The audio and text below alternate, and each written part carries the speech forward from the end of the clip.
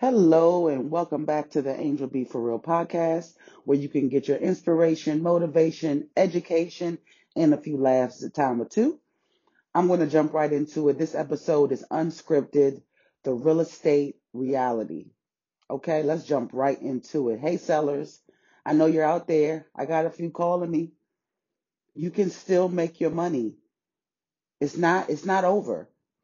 Now, unless you owe all of the money based on what you're selling it, then and depending on your situation, that may be still for you to have a clean getaway from the property. But if you've owned your house for a while, couple years or longer, 15, 20, however long, yes, you're going to make some money. Yes, you're going to make a lot of money if you don't owe a lot on your house. Duh.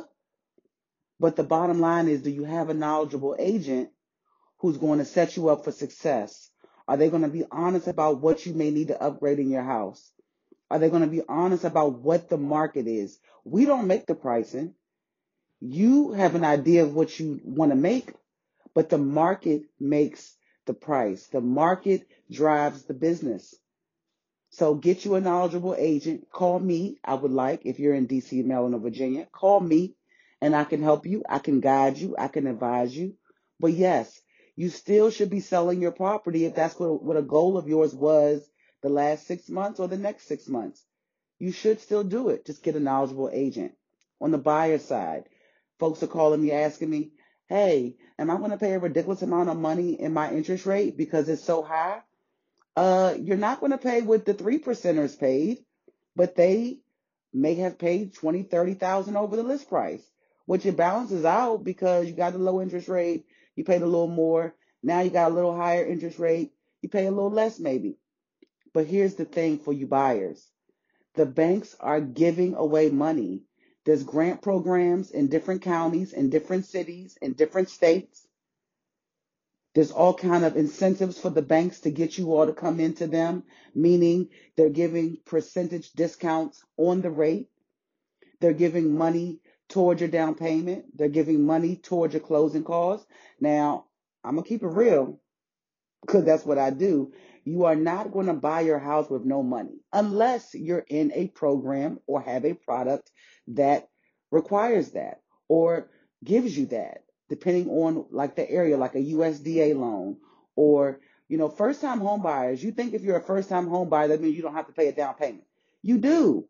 You may get it at a fraction of the cost, but you do. You have to save your money. You have to have some money to put down. You have to have 2 months worth of whatever your mortgage is going to be in your account.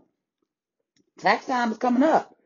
Don't go spending that money on some new clothes, some new Gucci, and some new wigs, and some new stilettos and new couches and shit. If you know that you want to buy property, save that money. 10,000 can go a long way if you put your mind to it. You got to put your mind to it. Interest rates right now, this is January. This is the end of January. So right now, depending on when you're listening to this podcast, this is January 2023. Interest rates is around 6.2 to 6.5. They were 7.3 30 days ago. The interest rate can change within a day or two. It fluctuates. But wouldn't you rather be the one who bought the house at 6.2% instead of at 8% that it might go up to if something else catastrophic happens? We got Ukraine and Russia having a time over there, and then, all this other stuff going on. You just never know. So saying you want to wait till the interest rate goes down, that's not going to happen. It's not ever going back to 3%. It's not, well, let me take that back. I can't say ever. No time soon. Okay? No time soon. Not in the next 3, 4, 5, 7 years. It's not. If we get to 5, we'll be happy. We'll be grateful. I'll be grateful if it gets back to 5%. Listen, I'm about to buy a house. I'm not gonna wait. I sold my house when the rates was really low and it was a rat race. I sold my house. I made a ton of money. I'm thankful. I waited, helping my clients. I didn't buy a house last year like I should have, but I was one of those people still as an agent with that mindset. I don't really want to pay over a certain amount. I know what I'm looking at, but I should have and just tried to negotiate the best price possible. But now I have no choice. I have to buy another house. So I'm grateful for 6%, 5%. I'm trying to make sure I get my house before it goes up, if it goes up. It may go down, it may go up. You can't worry about that. You date the rate you buy the house. You buy the house at the rate that it is. You get your knowledgeable agent. I keep saying that, knowledgeable agent. There's a lot of bad actors out here, guys. You get that knowledgeable agent to get you to the finish line, to get that negotiation you need, to get that seller help, to get that product that the lender has, to get you the assistance you may need, the grant you may need. And you buy your house. You keep your credit good.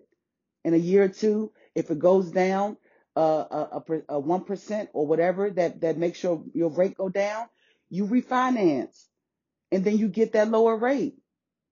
That's just how it works. You can't be stuck in, I want to do it this. I want to do it when it's later. I'm going to wait. Those are excuses. If you know deep down in your heart that you're ready to buy your house, because sometimes you're thinking about it, but you're not really ready.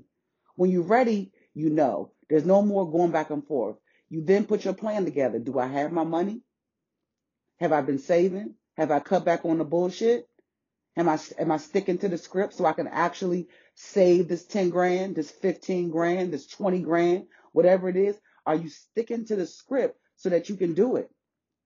Hey, sellers, you want to sell your house? You want to make some money? Guess it's one of the biggest questions sellers forget about. Where are you going? Have you figured out where you're going when you sell your house? Because you have me sell your house. You need to have a plan because I'm going to sell your house in 30, 45 days. So do you have that plan? That's what I ask my clients. Do you know where you want to go? Are you going to buy another property? Do you plan on moving out of state? Do you know how much it's going to cost for the next property you buy? Do you know how much it's going to cost to move all your stuff? You got to plan ahead. But sellers, sometimes they get into that thing about they want to sell, and they assume that what they want to do next is going to work. No, you got to plan for that. When you know you want to sell your house, part of the plan of selling your house is planning where you're going to go next. Super, super duper important. Make sure your agent has contractors that are licensed and bonded and knowledgeable that can take care of the things in your house to get you to that price point you want to sell your house. I mean, I get it. Sometimes you got to go over to Home Depot and snag you a few guys that can come do some little paint jobs and here and there, and that's cool. I do it. I've done it. But when I need professional work done for my clients to sell their house for top dollar, I bring in the big dogs, and their prices are reasonable because I keep my contractors with work. So I get really good prices. Make sure your agents have those resources, have contractors, have maids if you need, or housekeepers to come clean your place before you take your pictures. Make sure you have a professional photographer to take your pictures. Some of this stuff I see online when I'm showing my buyers properties, I'm like, who in the hell took these pictures? And then the poor clients, I be thinking, did they know that their agent has listed their pictures like this? Some of that stuff be looking like a whole trap house. Like, what in the world? Sometimes you just got to clean up before you take your pictures. You know what I'm saying? Get you a ring light. Ask your agent. Every agent should have a ring light. Have an agent if you can't afford for pictures professionally, which is cool. I get it. Ask your agent, do you have a ring light? If they don't, that's a wrap for that agent. They should have a ring light, if nothing else. Get that ring light over to your house, clean up, make the bed, vacuum the floor, sweep the floor, clean the mirrors, and get some decent pictures to sell your house. And then for my investors, last but not least, my investors, I love y'all. Y'all out here getting it. Y'all out here, y'all have the mindset already. You putting your money where your mouth is. You're buying these properties. You're flipping them. You're holding them and renting them. Super duper important to have a knowledgeable agent for you for that process as well. If you bought a property and you're getting it fixed up, you should already be talking to an agent, or either the agent who helped you buy that property should have the resources for the contractors and the painters and the stuff to get that house ready for you within 60 days so that you can get that thing on the market to rent. Does your agent have knowledge of how to get the right platforms to weed out the people who you don't have no business in your properties, who's not going to pay, who's checking their credit, who's checking their income? Do you have somebody in your corner doing that? Do you have somebody talking to you about the off market deals? Do you have an agent who can connect you with other investors who may want to do a group deal? We're talking about that big money, the multi-family units, those commercial buildings. It's so much money out here, it's not funny. Investors, I appreciate you. Thank you for always calling me. Some of you guys, I mean, some of my listeners, you don't know me yet, but get on in here, get on into this space, share this with an investor that you know, potential investor, because we have some good meetings. I've been meeting so many more people on the real estate and investment side since I decided to go with launch this podcast. And I'm telling you, it just makes me so excited. That's why I said, let me just go ahead and jump on here and talk about this real estate thing because yeah, I do a lot of podcast stuff lately of, various topics, but real estate is one of my passions too. I've been doing it for 5 years. I've been successful in it. And sometimes your agents be lying to you. They just not keeping it real, but Angel won't be for real. So you need to listen, take heed, make sure that you are interviewing your agents before you pick them. And make sure because you hire an agent, you can fire an agent too. Just like an agent can fire their client. You get to acting crazy, don't know what you want to do, and all over the place and won't listen to the advice they give you. Your agent can fire you. It don't happen often, but it does happen. But make sure that you out here interviewing your agents, making sure that you're getting the best opportunities you can from the advice that your agents can give you. Okay?